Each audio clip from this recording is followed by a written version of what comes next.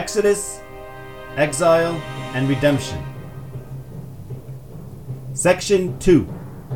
Knowing Hashem.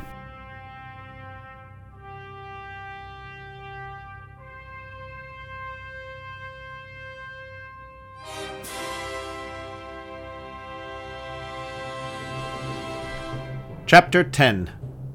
Analyzing a Tsaddik's character with reverence and truth. In the next chapter, we will analyze the character of the righteous patriarch Yaakov. Others might shy away from scrutinizing the human character traits of such a great tzaddik with the directness that we utilize herein, out of a sense of reverence and respect. I see things differently. In my opinion, that approach, although well-intentioned, ultimately does a disservice to the Torah. In order to fully understand and learn from the stories of the tzaddikim as they are depicted in the Torah, we must follow nothing but the lead of the Torah itself, and study all of its narratives with the same intensive discernment, honesty, and accuracy. In fact, only through following the Torah's lead with no self-filtering can we attain a proper appreciation of its figures and learn to emulate the great teachings they embody. Those who would protect the honor of the righteous man through censorship actually minimize him. Since one can only judge of what one understands, by setting themselves up as the judges of what may or may not be asserted of the tzaddik, these people suggest that they understand the tzaddik. If in reality the tzaddik is greater than they know, they have handicapped themselves from ever finding that out. In their zeal lest something disrespectful be said of the tzaddik, they constrain themselves from contemplating things about the tzaddik that they can't understand, which is exactly those things they need to hear in order to learn from the tzaddik how to transform themselves.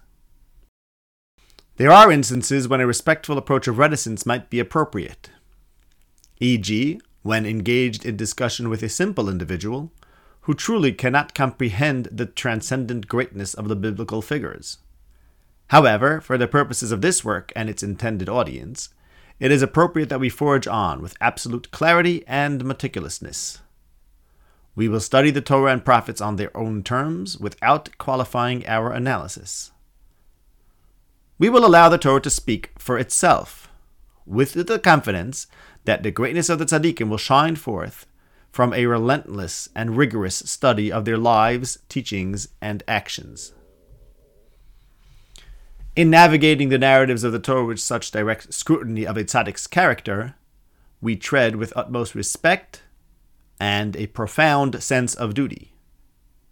Our approach is driven by a desire to deepen our connection with these monumental figures, not to diminish their stature.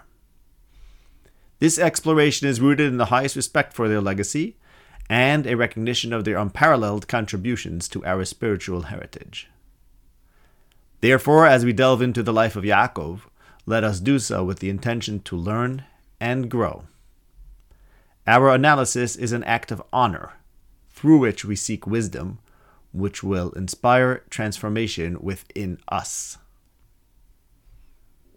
This shall serve as a statement for anywhere in this series where we speak of great figures, honoring their legacy through an unfiltered exploration of their lives and teachings.